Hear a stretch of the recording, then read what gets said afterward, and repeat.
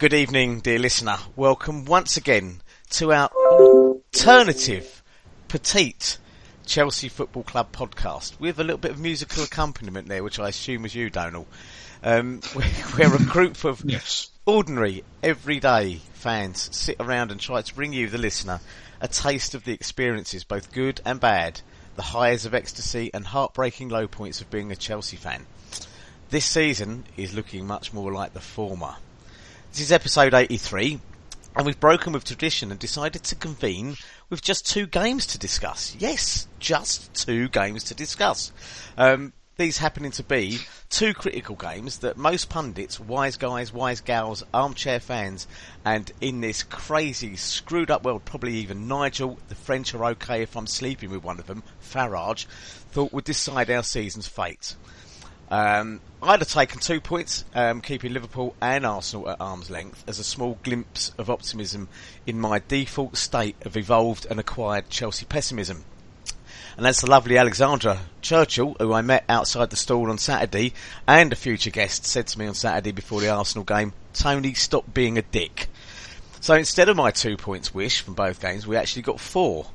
And that's the thing with pessimism. You rarely get disappointed, and occasionally you get pleasantly surprised. The episode is, of course, as yet untitled, but of course our dear leader Nick will cast his expert eye and ear across the recording and will pluck something riveting, raucous, raunchy, risque or relevant from the verbal shenanigans of the next hour with which to brand this episode. So, without any more of my waffle, let's move on to the football, but first let me introduce tonight's cast. By the way, my name is Tony Glover. I'm also known by my Twitter handle of @GrocerJackUK. Let's start with a man who's a renowned wit, a writer and a raconteur for all things Chelsea. And his thoughts are obviously always well thought out and taken from an objective and logical perspective. Clayton Bierman, aka @Goldie59. Good evening, Clayton. Good evening, Tony. They are always taken from that perspective, unless I actually steal them from somebody else. So,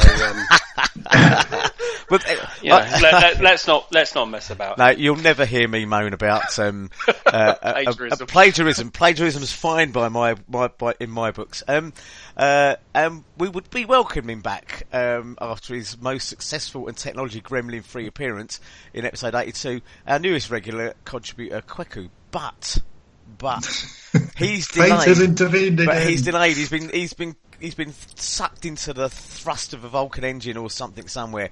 So I'll be bringing him in about 15 minutes once I get the I'm ready message. But of course we have a stalwart with us, a man who's pretty much the John Terry of this outfit. He's been there since God knows how long. He's one of our own. We brought him up through the ranks. He's a musical contributor, a mathematical statistician, and his name is Donal, aka @Dr_Blue Bio. Good evening, Donal. Good evening, Tony. And while I'm in many ways happy to be compared to the great John Terry, I do think perhaps my home life is slightly less complicated in that I'm not followed everywhere by journalists and so on and so forth.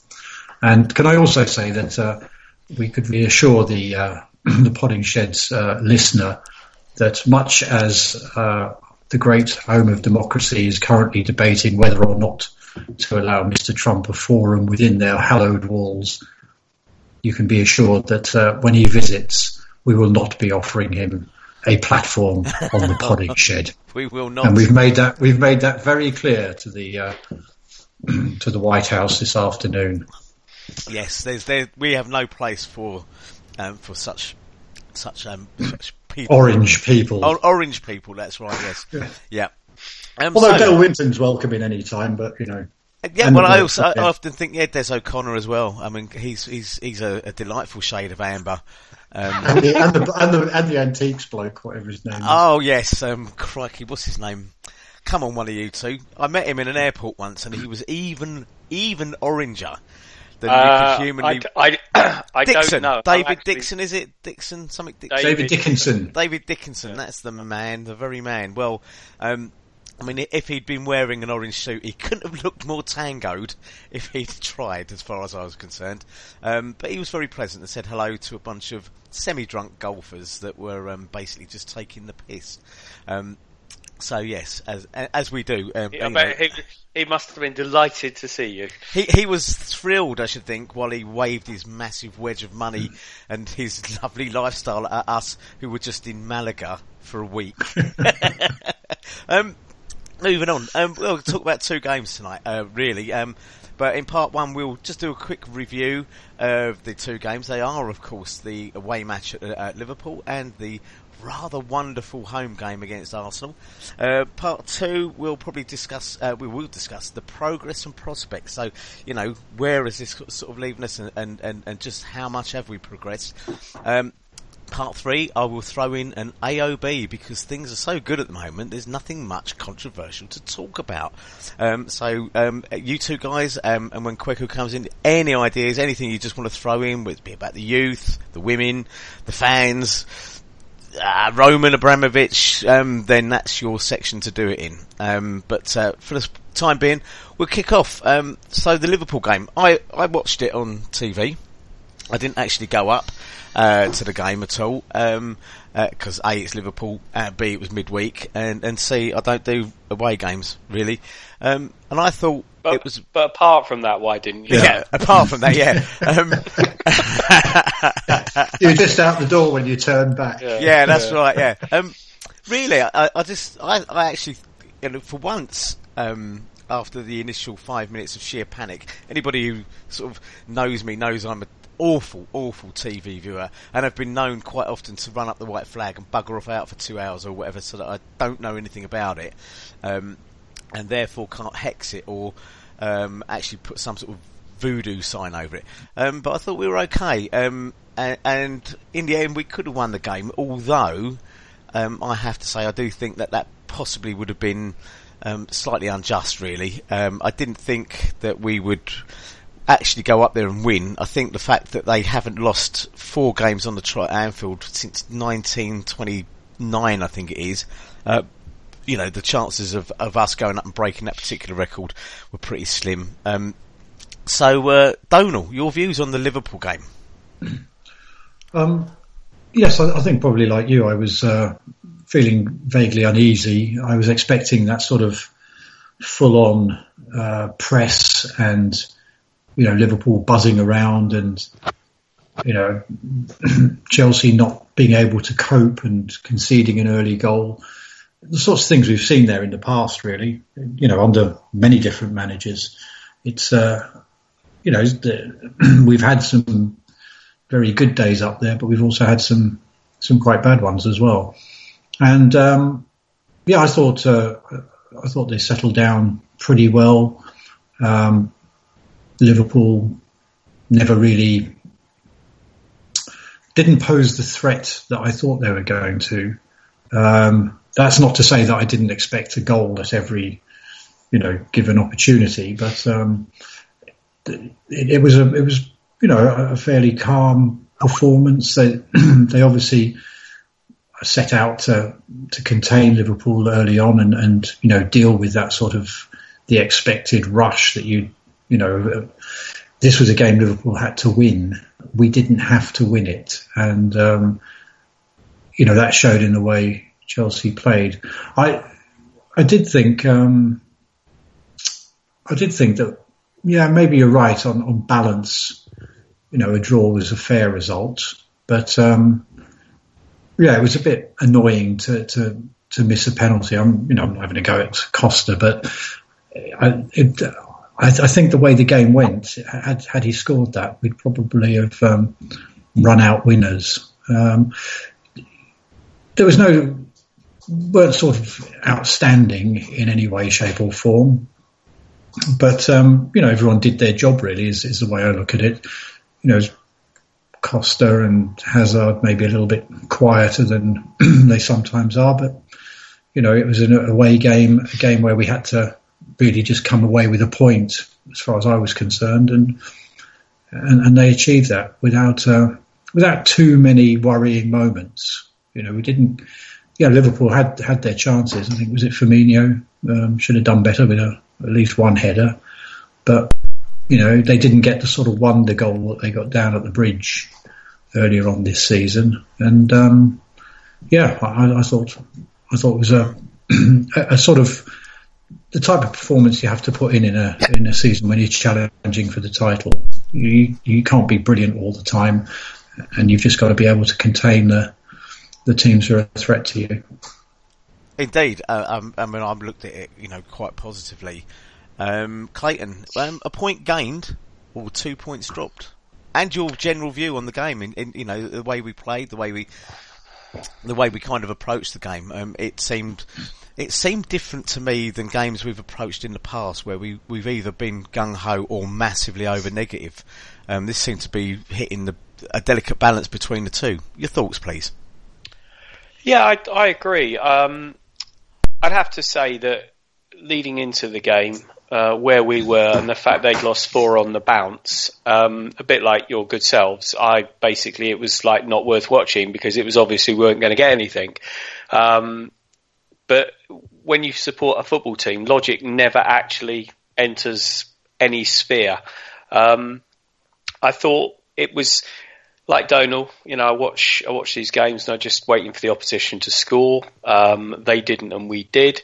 It was a game that was sort of frustrating because I think man for man, and if we would have actually played like we've played in recent weeks and actually taken the game to them, I think we could have won it because their confidence is so fragile. I did actually think perceptively that if we scored first, they'd fall apart, but they didn't. I found it frustrating because every time we did actually attack them, which was not very often at all, there was panic at the back. I mean, that run by Costa that led to the penalty being the prime example. If somebody would have said to me before the game, you're going to get a point, I would have snapped their hand off. There wasn't really any time during the game, apart from the natural pessimism, that I thought we didn't look worthy of a point.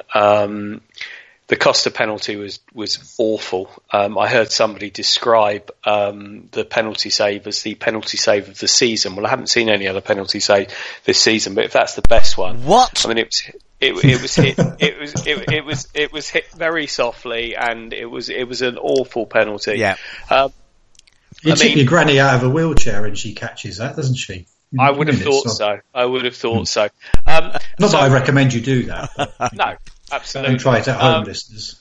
No, but so there was a sense of frustration because, but part of me thinks that's just being greedy, absolutely being greedy. Because as Tony said in the intro, I would have taken 2 points. I would have quite happily taken 2 points from those two games. I heard via, I think it was Gabriel Marcotti, that somebody close to Conte had the same attitude. Because he said if we get 2 points, we're still 6 points clear. So, yeah, I mean, the one thing that did my nut in was the bloody commentary. I mean, this has been my life's bugbear is the commentary, and I cannot see how, in all good consciousness, you can have a game between two teams and the co-commentator is completely wedded to one of those teams. Now, people might say, okay, but Glenn Hoddle was a Chelsea manager, but Glenn Hoddle is a Spurs fan through and through. So, and some of the commentary, when Steve McManaman was actually talking about we, I just thought, oh, for God's sake, my son sitting next to me and saying, why does everybody hate Chelsea, Dad? I said, it's not everybody. Anyway, at the end of the day, I thought it was okay. It was a deserved point. I think, it's, in hindsight, I'm quite happy to say they deserved the point as well.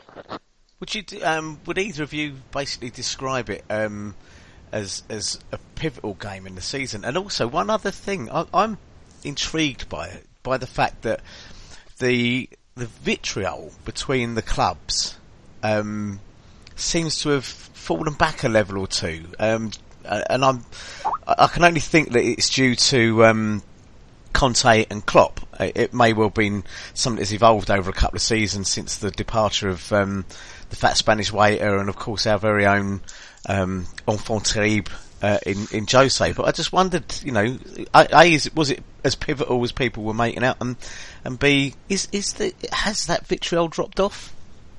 Either. I don't know. I personally, I always think part of the Liverpool thing is not so much Liverpool themselves, the team, certainly not the players. We all, people like Robbie Fowler and that might wind you up, but generally it's not about the players. Sometimes the manager can get to you. I think with Liverpool, it's always been more that, as soon as they string 3 wins together, the whole of the media world appears to, get on the bandwagon. And I think that perhaps some of that, they have a large and vociferous following who... Hello. Oh. My word. Hello, Kweku. Donald's in mid-flow, mate, so I'll bring you in a second, all right? Yes. Okay. I just mentioned a large and vociferous following. And there he was, yes. my disciples appear. I think if you follow social media, you'll always find people tearing lumps out of each other. I think whenever 2 clubs are challenging, the enmity grows, and obviously, there's that image that Chelsea have of, the money that Roman Abramovich brought into the game versus Liverpool's view of themselves as a traditional club, et cetera, et cetera, et cetera. I don't take all of that too seriously. I think, there's needle when there's trophies on the line, and I don't take too much notice of the rest of it. But, I think both Klopp and Conte as media, their media persona are not geared towards needling other teams, other managers, particularly. And so I think that helps diffuse the situation. Yeah, I agree. Clayton, your thoughts? And I'll bring Kweku, I'll bring him in a minute and get his view on a couple of other things as well. Clayton, your view on those points? I can't honestly say that the build up to this game was as perhaps aggressive or vociferous as previous games. I think Donald makes a fine point. I don't think the players care. I don't mean they don't care. I mean, they don't care about the rivalry. Yeah, I don't think it means that much to them as it does to the fans. I think because of the position, Liverpool were desperate to win that. There was, one of the fears on the night, and it always is that they can create a fantastic atmosphere, and it can be very intimidating for anybody that was at that famous second leg of the Champions League final with the ghost goal. The noise there that night was unbelievable. It was a mad night, but I don't know. I think we're a lot chilled. It's not. There weren't any incidents in the game where everybody was screaming and saying, "Oh, this, that, and the other." And no, I think that it was a lot calmer in its sort of build up and afterwards. To be perfectly honest, although having had to endure those Muppets for the 90 minutes, I neither watched the halftime review or the after thing, where I understand there's a little YouTube video of Stevie G beating the glass as Liverpool equalised. Is that right? I haven't seen it. There was indeed. I really don't want to do that. But the inestimable Sid Celery, who's on Twitter, obviously, a man I've never met. He keeps a log, doesn't he, of Liverpool associated pundits. Absolutely, it's up to about 56 or 57. Oh no, I think if you're into two coach loads now, yes, at least. Yes. Yeah. We're not quite I don't know if he's at 3 figures yet. I think he's getting close. To balance it out, actually, Michael Ballack was also in the studio, and he seems to be staunchly pro Chelsea. Was putting some very good, very calm, typically German buckets of water over some of the commentary that was going on. I would also say that Stevie Gerrard banging the glass when Liverpool scored, so he should if he's a Liverpool fan. You know, it's what he says in front of the camera, not when they're shooting him off camera. They come out to me. Kweku, good evening. Oh, please don't go silent on us, Kweku. Good evening. Good evening. I was just so shocked about the Steven Gerrard banging the glass, you know, instead of banging the grass. Yes, I suppose so. What he was doing when Denver Bar. We're never going to let him forget that, are we? Kweku, we're just discussing the Liverpool game. We'll move into the Arsenal game in a minute. But the part you've come in at was I was just actually mentioning that, you know, was it a pivotal game for us? But also something that I seem to have picked up on, and it seems the other guys might have as well, is that there was a distinct falling, or you know, falling back in the level of vitriol that the clubs between the clubs, and I'm wondering if it's due to this kind of new management style that both Conte and Klopp seem to be very good at. You know, this kind of, you know, almost a shrug of the shoulders. It's only a game. Let's not get too het up over things or whatever. Your thoughts? And give me some views on the game. Yeah, I mean, I think the level of tit for tat has definitely lessened since the time that Mourinho was in his pomp, and you know, we seem to be at war with virtually every other club in the league, as well as the media as well, and that in a sense is to be welcomed, because it's actually quite draining when you're constantly having to defend yourself and you know, against every kind of accusation that's going for, you know, bad football or, you know, bad behaviour or whatever else. Even though in many instances we were right, it did get a bit draining. It's nice to be in a season where we're not constantly fighting those kind of fires, as well as trying to win the league as well. But having said that, there is still a level of animosity between Liverpool fans and ourselves, and you could sense it, that people were looking for us to go into this game and get undone by the famous atmosphere and all the rest of it. And I think we passed the test. We, in the last Podding Shed, that to get a point up there would be exactly what we needed, and we got it. And on top of that, we could have won the game as well. So, and that was in a situation where things could have quite easily gone on top of us, especially when we conceded the equaliser, and it looked for a time that Liverpool were going to try and, you know, put pressure on us, not just with the crowd, but also you know, with the way that we were playing, because we were very deep after the equaliser came in. So I think we've passed the test. I think we then passed another test later on in the week, but we'll come to that, I'm sure, later on.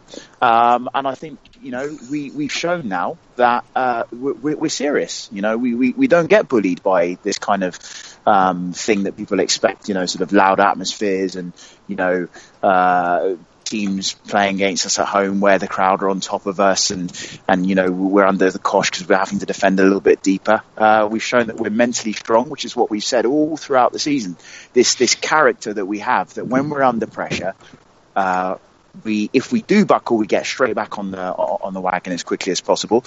And in other senses, we're just very, very hard to break. So yeah, we've passed the test with the gold star, I think.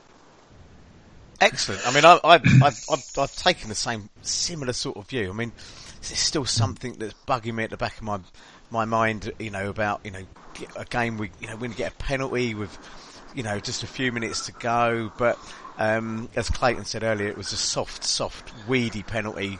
And I'm kind of glad the game was out of the way. You know, 1-1 at the end of full time. I was kind of breathing a sigh of relief and thinking, well, that's the first of those 2 points that I was aiming at or hoping for, and we are keeping them at bay. They are no closer to us, and we needed to get these two big games out of the way this week. I'm going to turn to you, Clayton, because I want to discuss Arsenal. Okay. Can we just mention the goal, Tony, before we go? Oh, well, yes, actually, that's a good point. The goal was very enjoyable. It was, and I will say this. More so because it was just as one of those... I was with others, and I think that I voted for Luiz as man of the match. I thought he was outstanding against Liverpool. And not for the first time. No, he's been outstanding all season. He's playing... And he was crocked as well. Yes, he was crocked. And I think this goes some way to answering why Eden Hazard had his third so-so game on the trot, because I think he was definitely carrying a knock. I wouldn't mind betting that he's probably going to be rested for Burnley on the or benched or whatever, simply because there's obviously something there. And I think he might have picked that up in the game earlier, but. David Luiz was a fantastic goal. Let's face it. I don't care that Mignolet was apparently directing traffic outside the Anfield Road. Or what the hell he was doing? Perhaps he was trying to do some sort of semaphore system to someone in the crowd that he knew. But the fact is, he hit the ball. It looked to me very similar to the way Ronaldo used to hit. Almost as he's hit down on it so that he'd get that really defined curve. But the fact that it went in, just touched the post and went in at such a speed, I think they could have had 3 Mignolets. They could have had Mignolet and Cech, right? And they wouldn't have got to it. I can't think of a goalkeeper in the Premier League that would have got to that. You know what's even more incredible about that as well, and this is something that when the story of the season is written, I think this needs to be really flagged up. Do you know that David Luiz is playing with a hamstring injury that he sustained on the way to winning the Champions League with us? He can't actually train properly. If you guys want to read a piece that I did about it, then it's there. There was an interview with him, and he actually shows the interviewer how unnatural that part of his leg looks. Now, I read about this. It's some sort of inverted muscle thing or something, isn't it? So that's it. Yeah, that's it. I did read about this. It's incredible. It's incredible. It really, and he's not. I keep on saying he's not getting the credit for it, so I'm going to stop banging that drum because people are going to get bored of it. But he is the leader that is going to make the passing of John Terry a lot easier for us to take. I think. I can't stop saluting him. He's brilliant. Indeed, Clayton. Your view on that goal? I mean, I didn't actually put it in the script, or my script, but I think it is worth a mention. A few words from you. It's just a great goal. Basically, we've been waiting for him to smack one in. I think most of us are ducking if we're behind the goal that he's taking, because his radar has been so off. But it was just such a clever piece of play. It was just very, very lovely. It was because what the game meant, where it was. All those things are sort of all rolled up into why the goal was so deliciously lovely. But just, I mean, mentioning David Luiz, I mean, there is when we bought him on transfer deadline day, there's a very well respected French journalist who is on Radio 5 Live a lot called Julien Laurent, and I've got a lot of time for this guy. He talks so much sense, but he basically, in this clip is I remember it. I know what you're going to say. He basically said Chelsea have made a huge mistake. He's gone massively backwards. He's no bloody good, etc., etc. And he has been exemplary. I mean, yes, don't want to tempt fate, but he doesn't.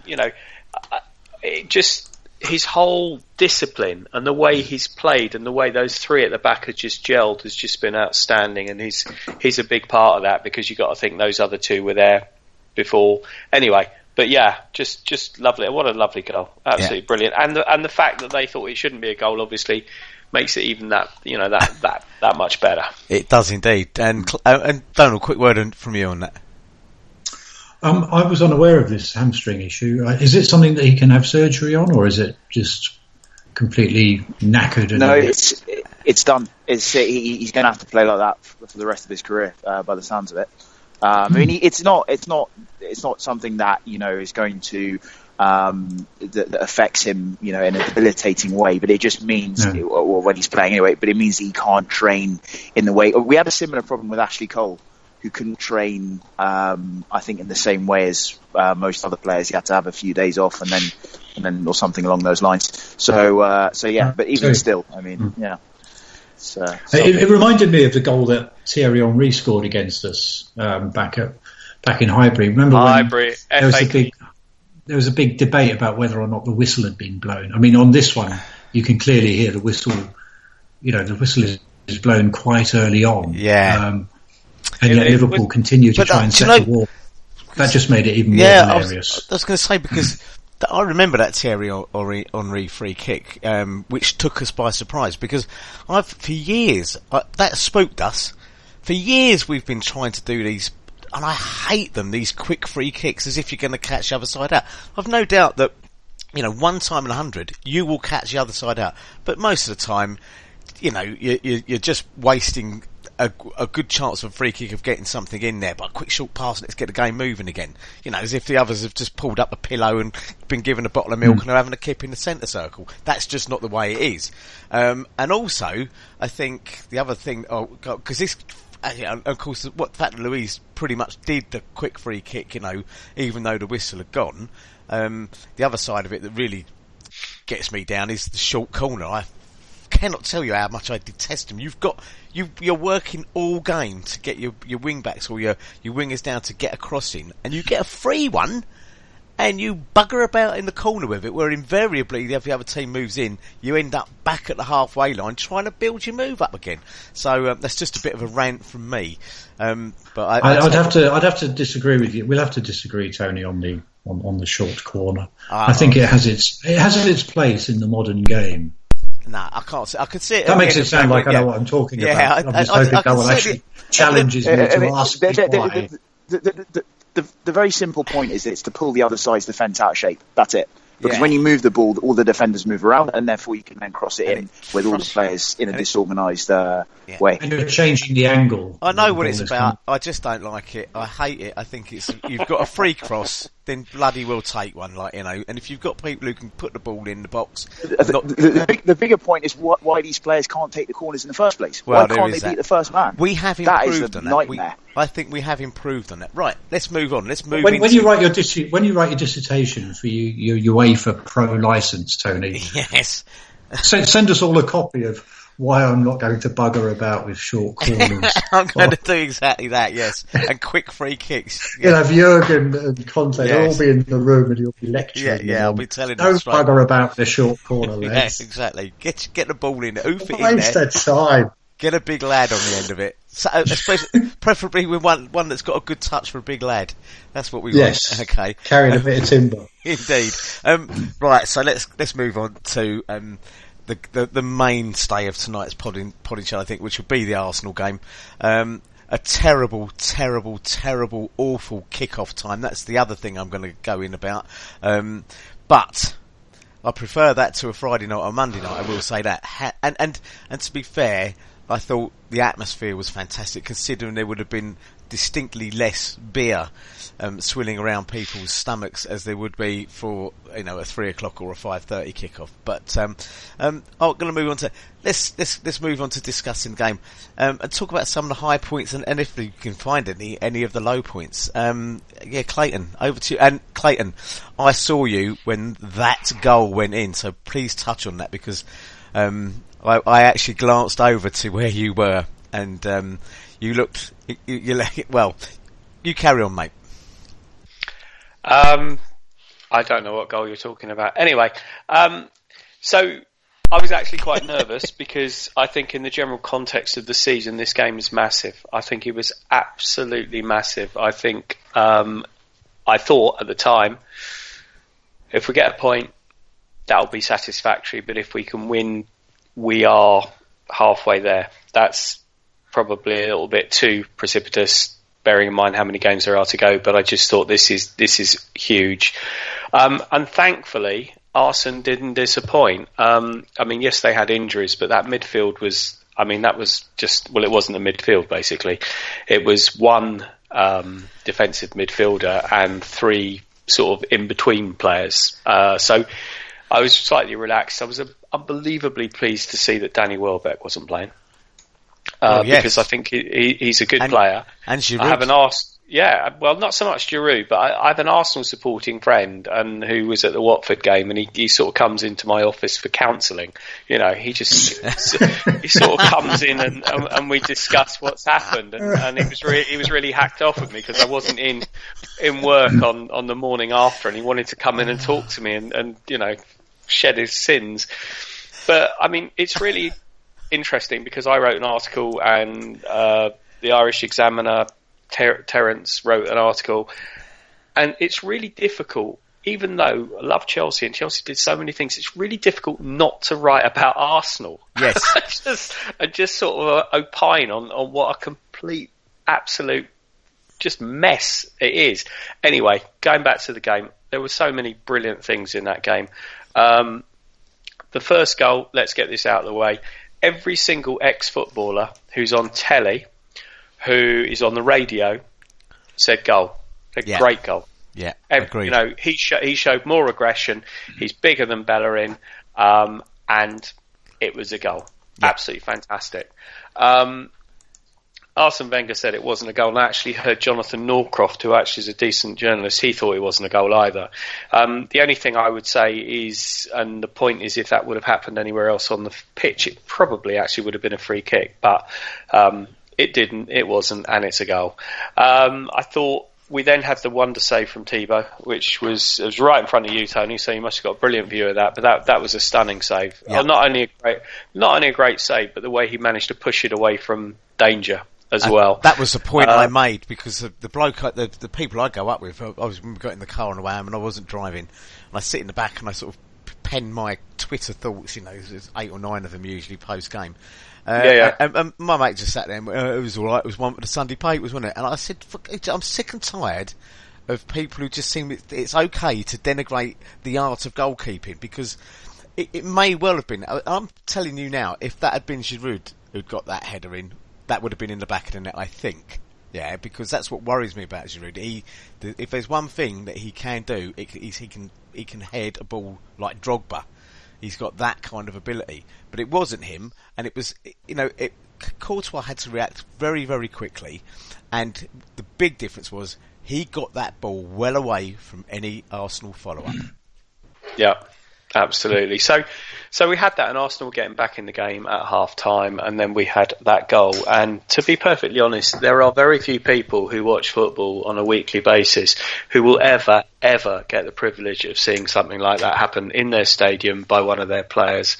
Absolutely outstanding. I mean, you can point to the Arsenal just ridiculousness of trying to stop him or not. I mean, why somebody didn't clump him, I've got absolutely no idea, but I'm very glad they didn't, because it meant that we saw something which was completely wondrous. I actually was complaining after the goal because I think Coquelin should have been booked, 1 for trying to foul him, and 2 for just making a complete arse of himself. I think it was just absolutely embarrassing. And then sort of there was that delightful moment, and it was a bizarre moment, that goal. One, because when Cesc hit it basically hits a camera. Yes. So it doesn't hit the net, it just bounces straight out again. Yeah. So being of a certain age and easily confused, I saw the ball bounce out, I saw Cesc not celebrate, and I thought, oh, he's put that over the top. But then I saw him being mobbed, and I thought, I'm very clever like that. I thought, no, he has scored. So that was it. I mean, it was really, really disappointing to let in a goal. But to be perfectly honest with you, I mean, those guys were on cloud 9 after that. They were running around like loonies. Yeah. And there was substitution, so the goal happened. It was just a wonderful, wonderful day. I mean, it's hard to pick anybody out because everybody played well, apart from one person who I'll come on to in a second, if I may. Kante, Matic, and Azpilicueta, because Azpilicueta seemed to be charged with man-marking Ozil. Every time Ozil had the ball, he was on him. Who? Exactly. Was he? I don't remember seeing him. I mean, you know, just going back to Arsenal, I mean, watching a team that have got no fight, have got no heart, and have got no spirit, I mean, it was a lot like watching us at the beginning of last season, wasn't it? It was indeed. Traipsing around, accepting our fate. Okay, so the only person, the elephant in the room was Costa, who basically was off his game. However, he made the first goal. You could say, if you're being quite cheeky and doing fantasy football, that he headed the ball to Hazard, so he made the second goal. And he was basically a pain in the arse. But we know he can be better. But I mean, all in all, it was a performance of champions. Good to hear it. I cannot. I mean, I'll say my bit about the goal now. My mate who I sit next to was actually checking his phone when Fabregas scored that goal and wondered what the hell was going on. He said, "What happened?" I went, "Well, I think that Cech might have played the ball out to Fab."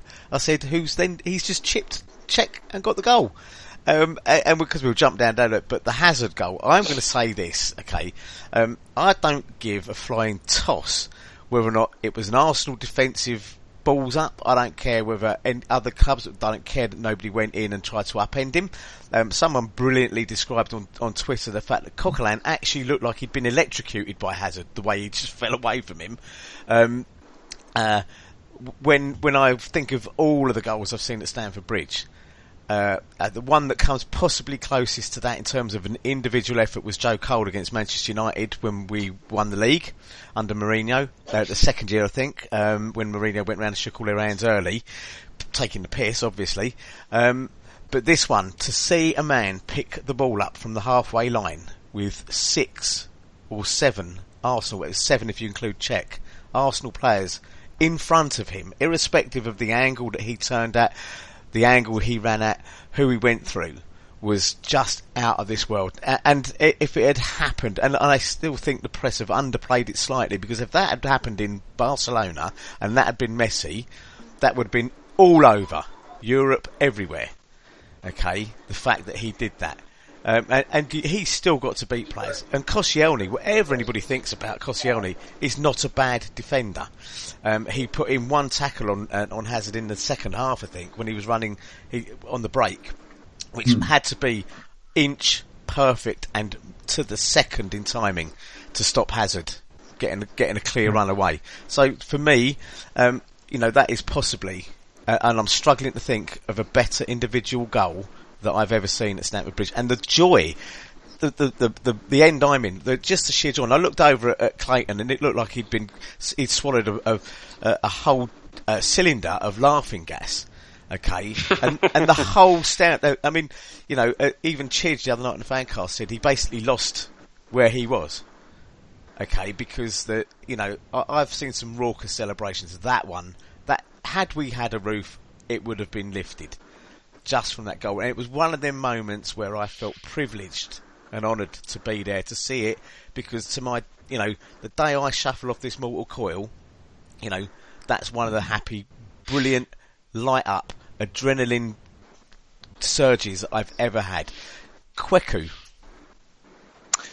So there's a Argentinian commentator who's commentating on Maradona's goal against England in '86. Yeah.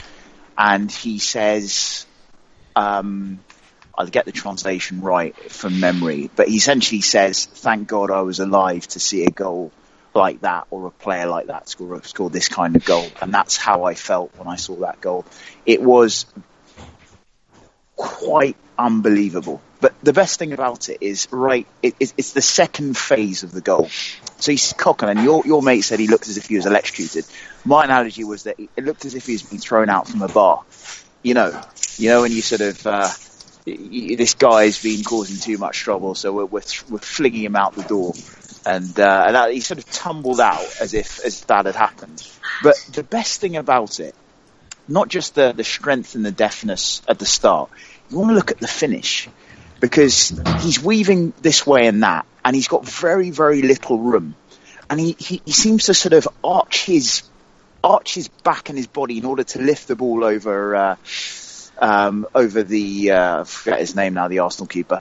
But it's just, I don't, to be honest with you, I don't really care. But, the just that sort of finish to be scored by a Chelsea player at Stamford Bridge at a time when we needed that second goal, because Arsenal, you know what it's like when Chelsea are 1-0 up. Your heart's always in your mouth, and to score a second reassuring goal like that, it's picture perfect. And I think we have to remember that goal for as long as we live, because it was utterly magnificent. Yeah. Agreed. I just want to say my bit about Costa.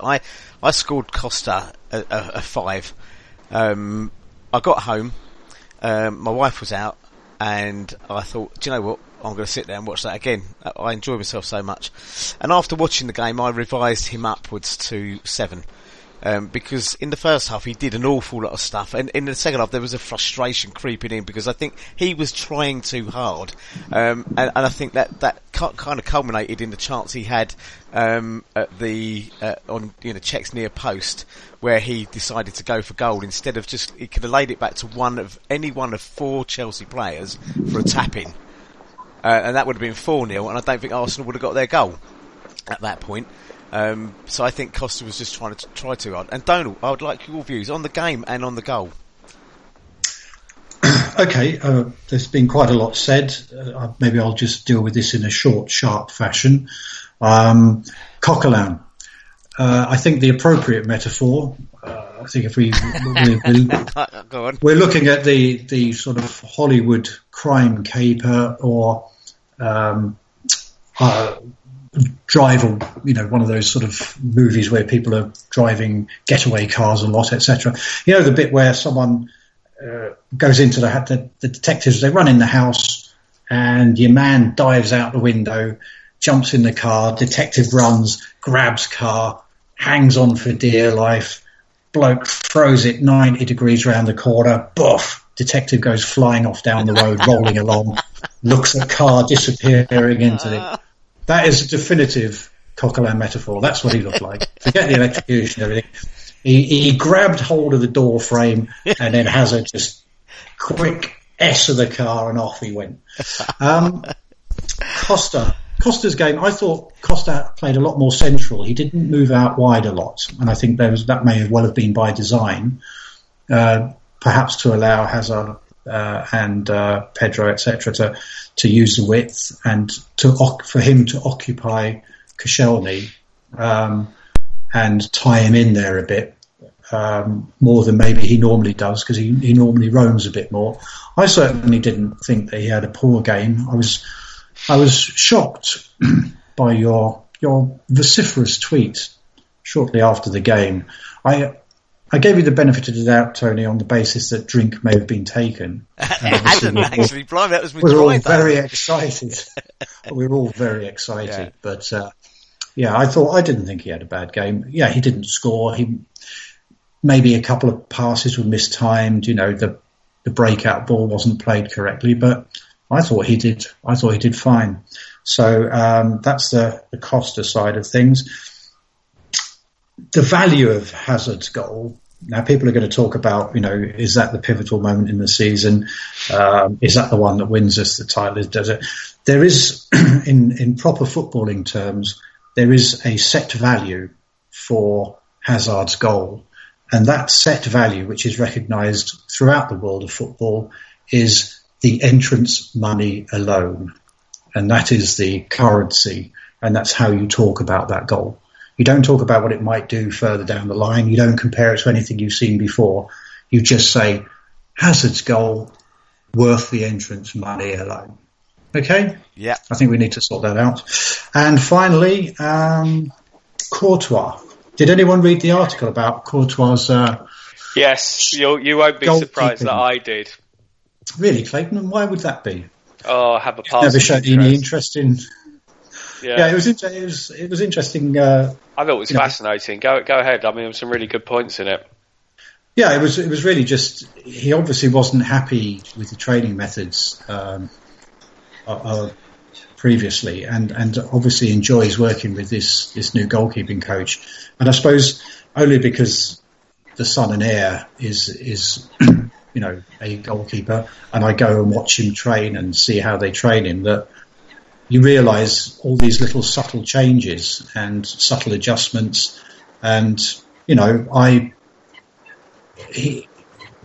everyone is playing better this season. But being such a technical position, it's interesting how Courtois has refound his form, and certainly, although Chelsea are having a very good season, we're winning games, etc., etc. There are those sort of pivotal moments, a bit like on Saturday, where he is pulling off the one save here or there. He's not facing the barrage of chances that he was last season, but he's still having to make one or two crucial saves every so often, and doing it really well. And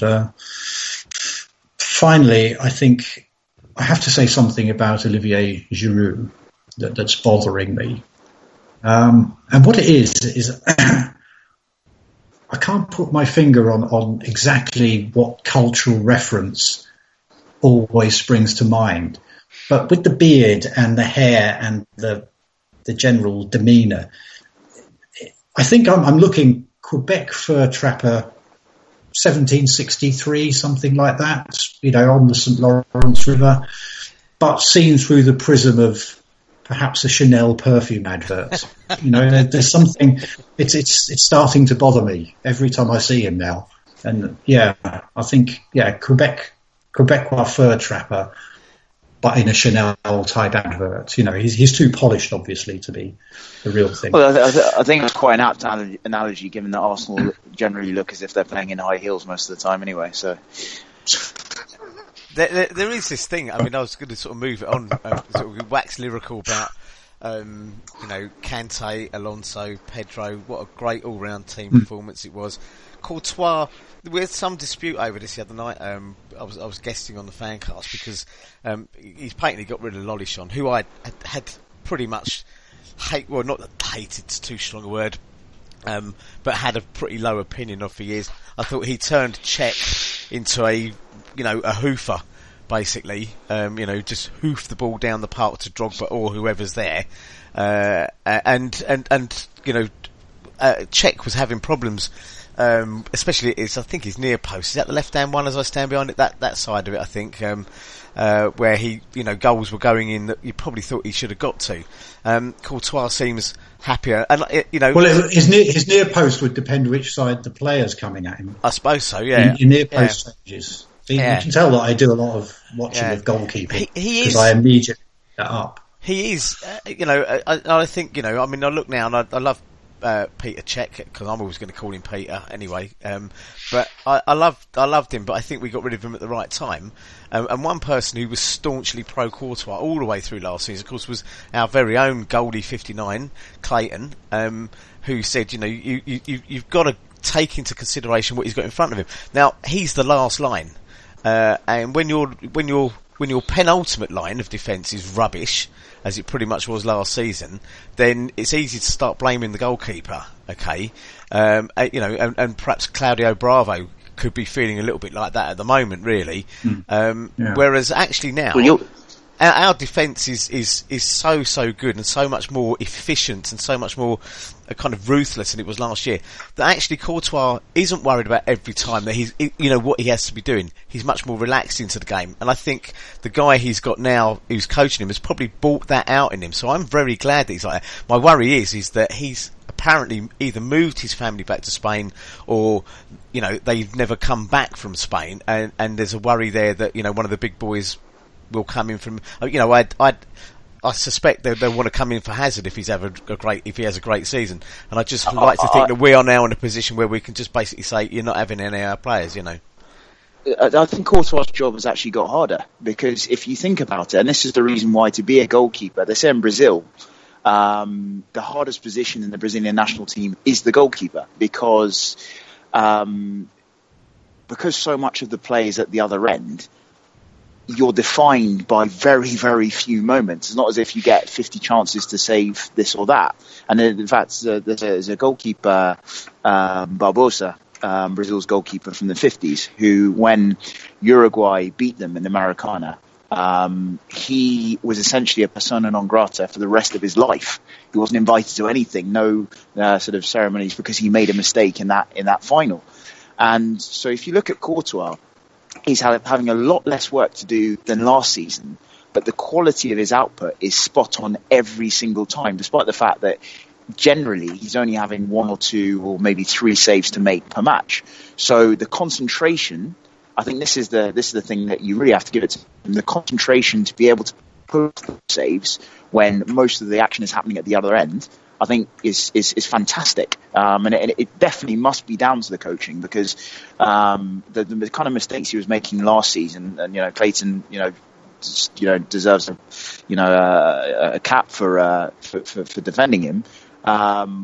he had nothing in front of him, and everything was, he was having to deal with virtually everything that was coming our way. So, I think we need to recognise that his job this season is potentially even harder, and he's doing it better.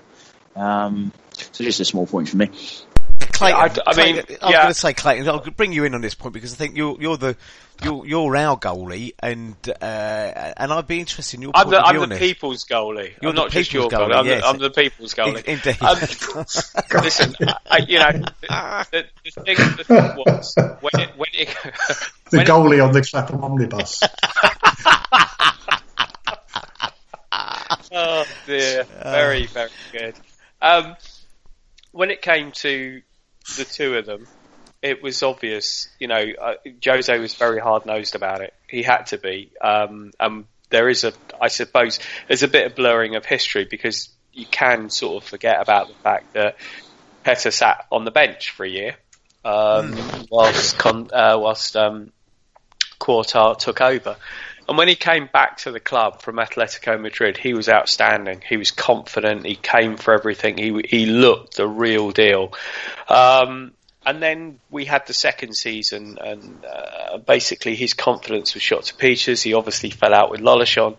And again, there's a lot people forget, but people wanted his head at the beginning of this season because he had the worst shot to goal ratio of any goalkeeper. Every time anybody shot, they scored. Yeah. And it's quite funny that I think that my unswerving loyalty sort of took a little bit of a shake when we played Arsenal in that game we lost, because there was one moment in the second half, I don't expect any other anorak to remember, but there was one moment the ball came in the box in the second half and Gary Cahill, it was a goalkeeper's ball. I mean, it wasn't that far off his line. Gary Cahill was imploring him to come and get it. Yeah. And he just stood on his line and Gary Cahill just kicked it out. And I just thought, yeah. But little by little. But the thing is that goalkeepers and defences, they're interrelated. If one plays well, the other one plays well, because the simple fact is that they have confidence in each other. If you're in defence and you think there's a clown behind you, you're going to panic in the way you play. And if you're a goalkeeper and you think there's clowns in front of you, it's the same thing. You're not going to trust anything that's going on. And the fact is that we've absolutely tightened up at the back. He's got more confidence because he knows that he's got a good defence. And the one thing that Kweku was saying, which is 100% spot on, but was illustrated by the save he made at Sunderland.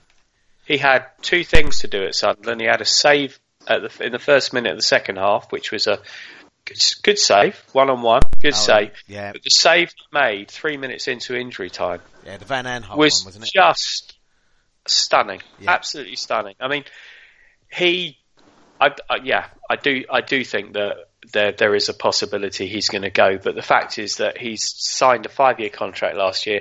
He basically, the club can ask for ridiculous money, but I think, and I would say this, I think the goalkeeper, great teams have had great goalkeepers.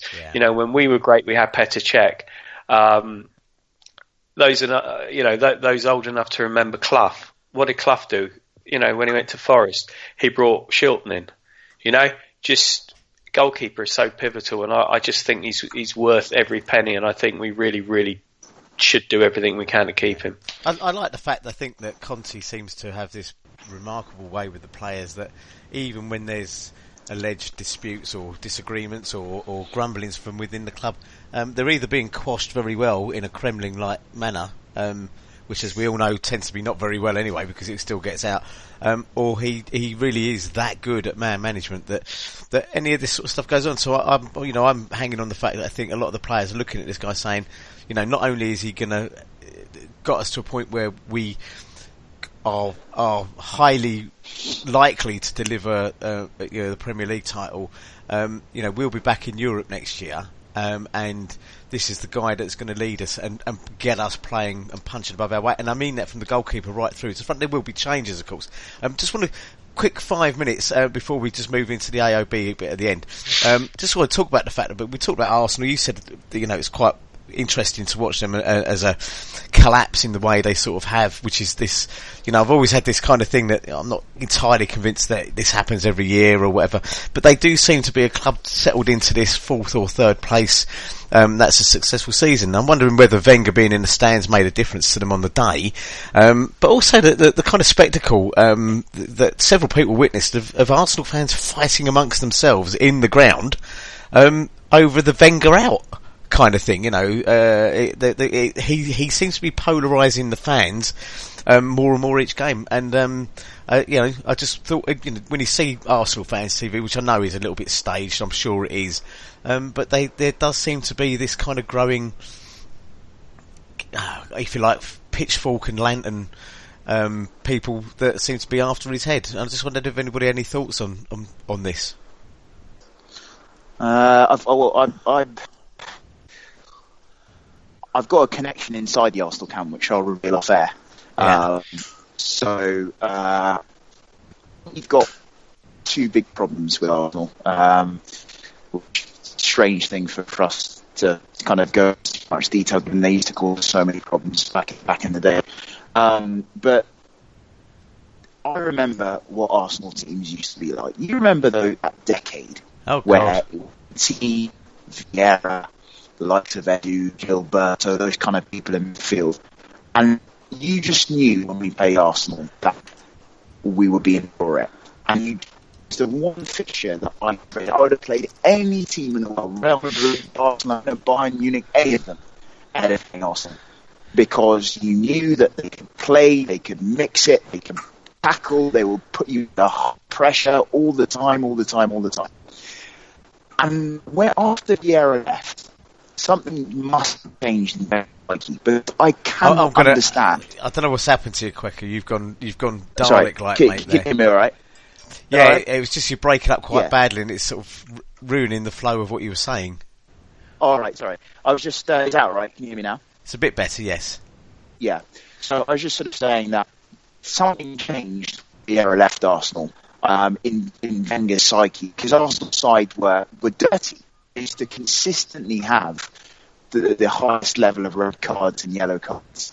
And you knew that you'd be in a game with them. And then after that, after Vieira left, they're full of all of these 5'2", 5'3", 5'4" players who don't really want to put a tackle in and are generally seen as being mentally weak.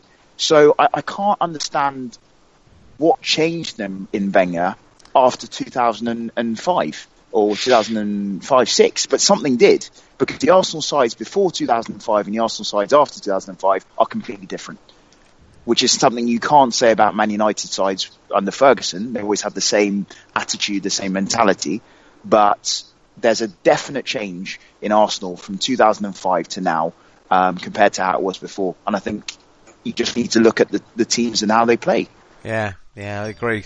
Chaps, any other comments on that before we move on to our last section for 5 minutes? The only thing I'd say is not my problem. Yes, excellent.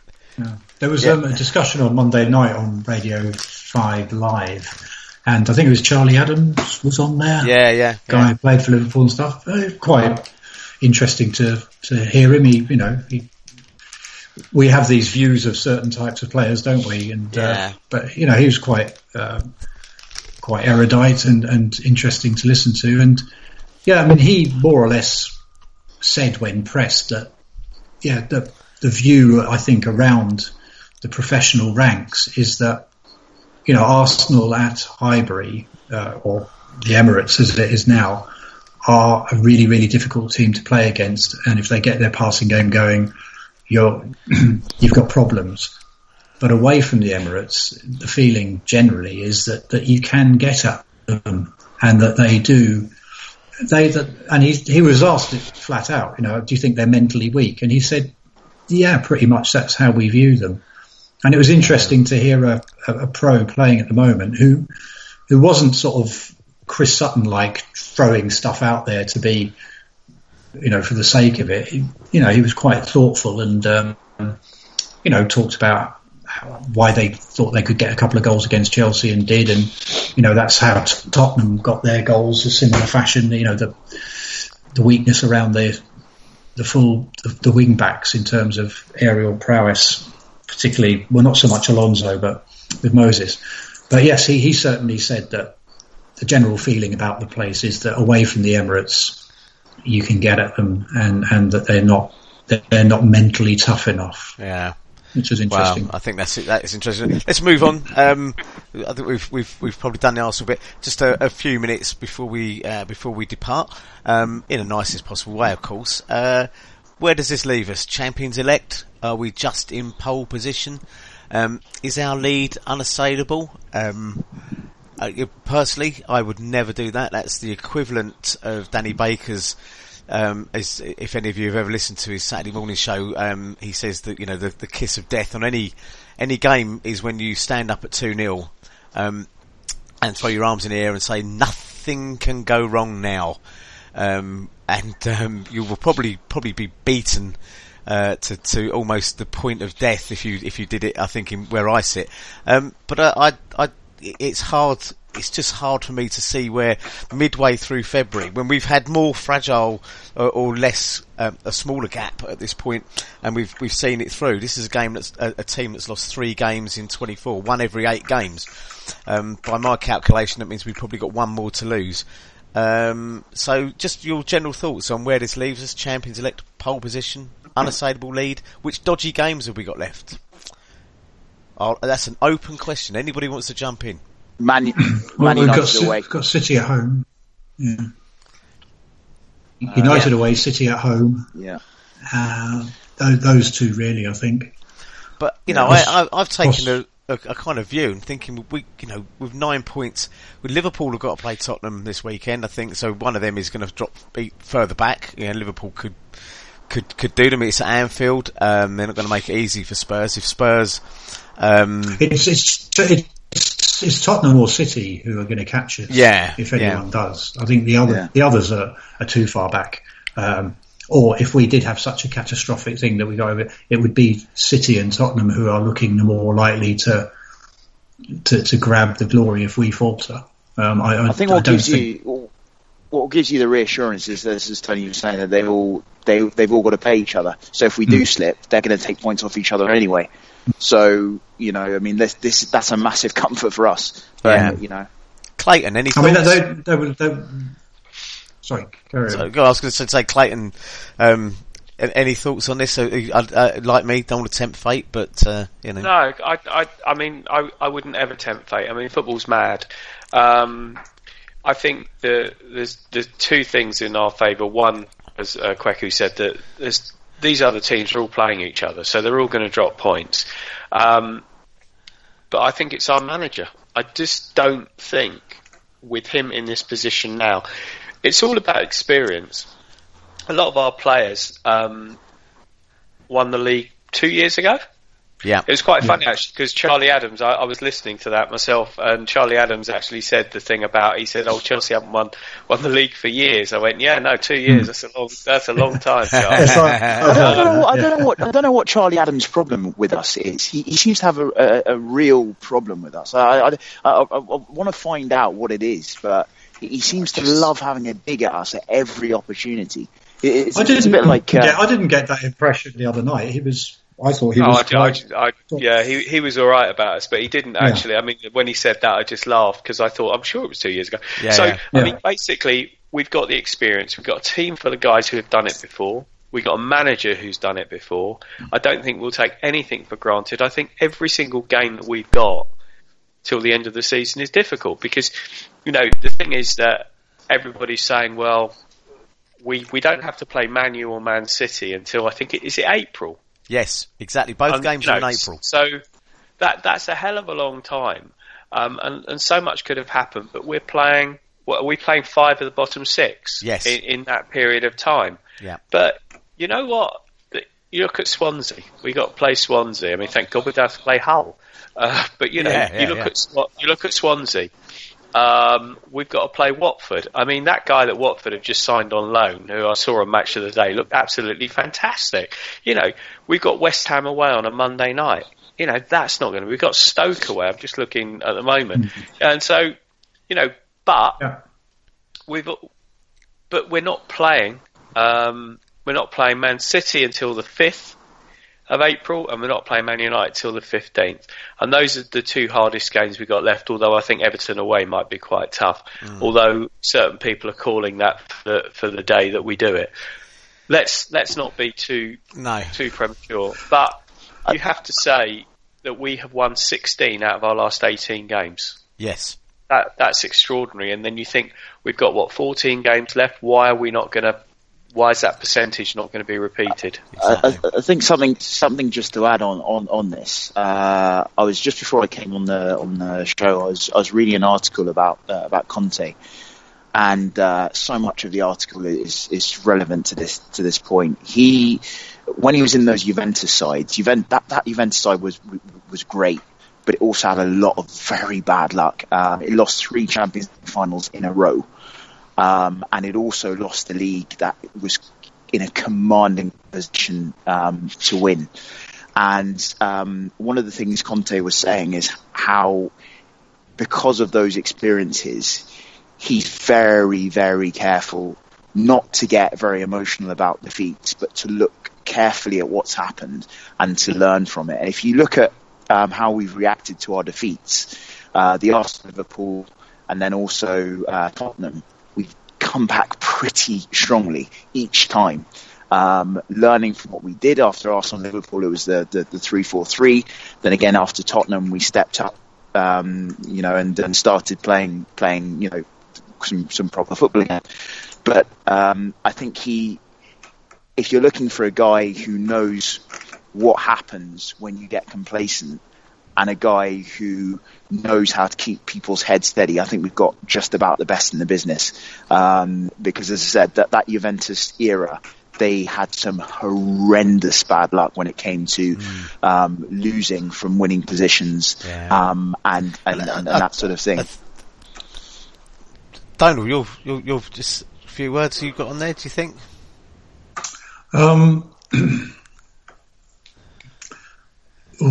Anything can happen, can't it? That's the One always when one's lost for words, one always reaches back into the lyrical output of Johnny Cash, and just around the corner there's heartache, as they say. So it could all go. We could end up like our little friend Coquelin on Saturday being ragdolled out of the way by Man City as they come herring through. But it's been a very enjoyable season, and I think, like a lot of people, I'm keeping a cap on my excitement such that it doesn't destroy all that's gone before if things do go wrong. Yeah. We've been very fortunate with injuries, 2 or 3 crucial injuries in the space of a couple of weeks. All those sorts of things. Clayton's listed out all these teams. They're all, there are no mugs anymore, and Chelsea have to keep their form going. We'll see. And what did we go into the season? What did we go into the season wanting? I think even if the worst happened, top four. So if we get top 4, okay, we're in a good position to win the league, but that's what we set out to achieve. Yeah. So, but when you've been in a position from which no team has lost the league, that sort of starts to, colour. And if we fail to win the league now, despite the fact we're all sort of sitting on our hands and, talking quietly, if we don't win it, something will have occurred which will, it'll be fine. A Chinese club will come and buy us all for 50 million each, and then we'll all be laughing.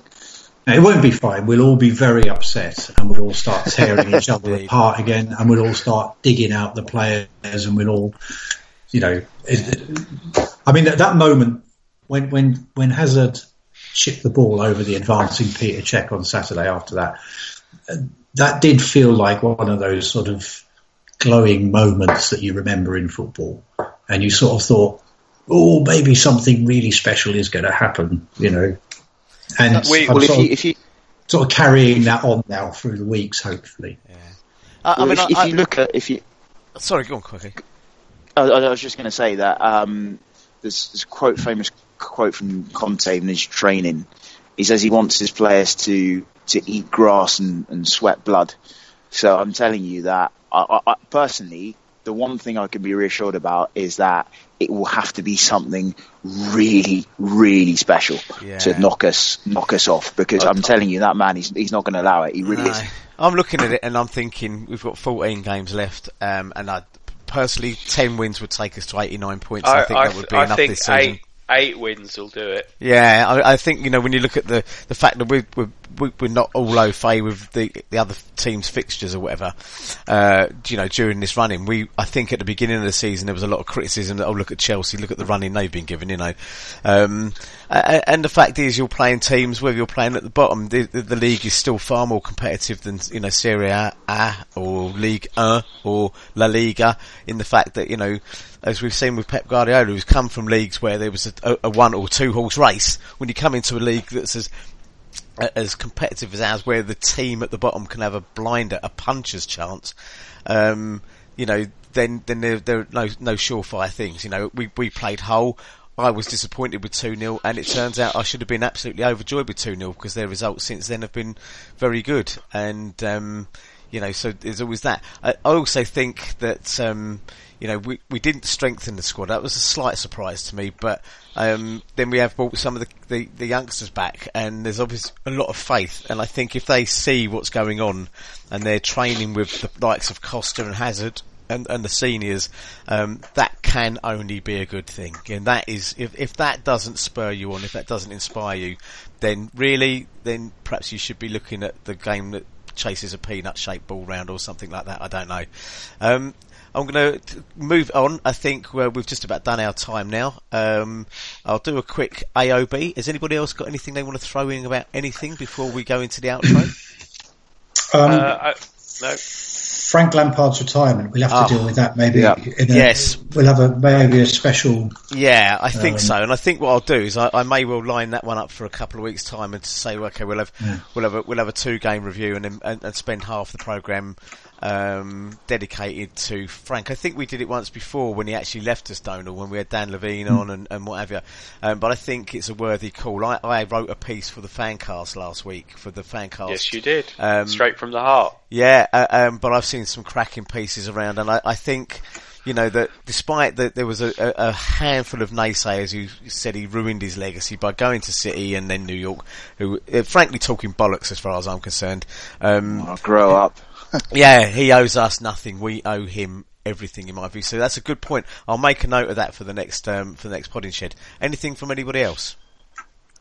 No, the only thing I'd like to recognise the fact that I don't think anybody on Saturday stood and applauded as Theo Walcott was substituted for apparently the 100th time.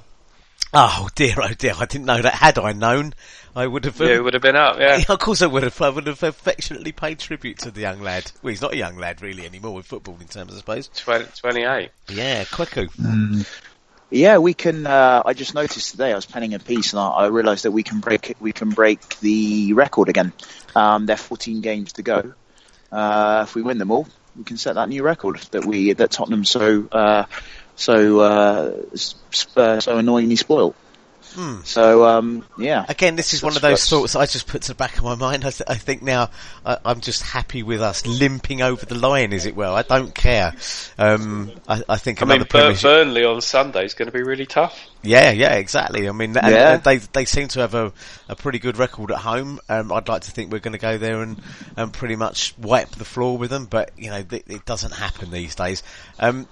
Right, so we've come to the end. I'm just going to do the quick outro. A few parish notices. If you like what you've heard, then do check us out on iTunes. We get released on there about a day after we submit the master tapes for some digital remastering and editing by Nick, our dear leader. You can also go to poddingshed.com. Just Google it. These days you don't even have to worry about W's and HTTPs and rubbish like that. Just whack in poddingshed.com and you'll be guided to our site where there's other search engines are available. Other search engines, of course, yes, and Bing. You can use Bing, which I was told the other day was chosen by Microsoft, who are never going to win that battle, and that Bing actually stood for Bing is not Google, which if it is quite clever, really.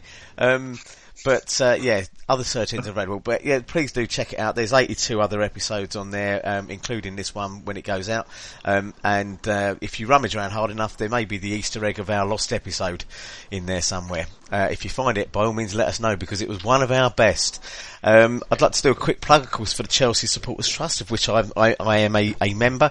If you join the trust, you'll get your voice heard by the club. It's £5 to be a voting member. Or you can be a non-voting member for absolutely bugger all zilch, no cash, nothing whatsoever. You can sign up at chelseasupporterstrust.com. You can attend the meetings, you can go to events, and you can vote on issues that directly affect you. And as I said, it's a way to get your voice heard. And it's other things, ticket pricing, safe standing, and all of the issues that kind of affect us as fans. The one thing they don't do is talk about team selection. You can also follow them on Twitter at Chelsea S Trust. I've got some pretty good provisional, should I say, nods from people to come on. So we may well be doing some team changes next time.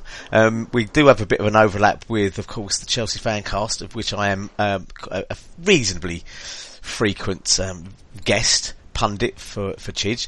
But the lovely Alexandra Churchill, who I met on Saturday before the game, is a renowned writer of some very good World War books around Chelsea and football, and actually just finished a book on Passchendaele, which I believe led up to some of the stress relief of drinking Beer One out of a gin and violet liqueur cocktail. But Dan Silver said he'll come back, and Martin Wickham, who's a lovely bloke, actually approached me in the pub the other week and said, let me know when you want me on. So look out for some more dazzling array of guests and pundits. And that's it. We're going to try and do the next one in a couple of weeks. But in the interim, I'd like to say thank you to my cast, my guests tonight, for their brilliant opinions, so some good laughs, and I'd like to say, I'll say good night, and then Donal, if you'd like to be the music maestro. So good night, Clayton. Good night. Good night, Kweku. Good night. And good night, Donal. Good night. And as we all stand outside the door of our little podding shed, there as the path wends its way through the allotment, we see the large, imposing figure of Mr. Ivanovic.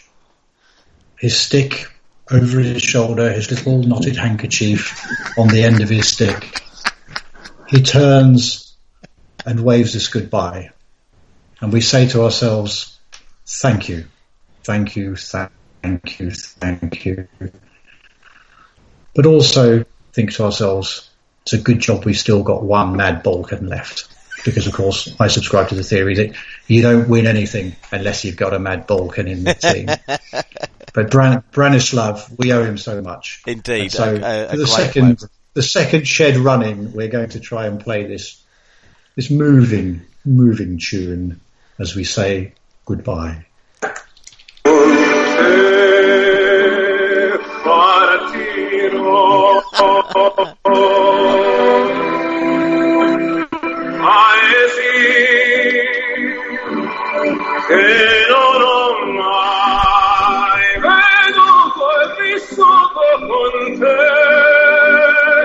Adesso sì vivrò con te, partirò su navi per mari e io lo so, non esistono. It must be just a fleck of dust from the vegetable patch that's just got in my eye there. Brilliant as ever. I'm going to have to scoot, guys. Thank you so That's much. okay. Cheers, everybody. Take care. Bye. Cheers, everybody. Good night. Take care now. Bye-bye. Cheers, mate.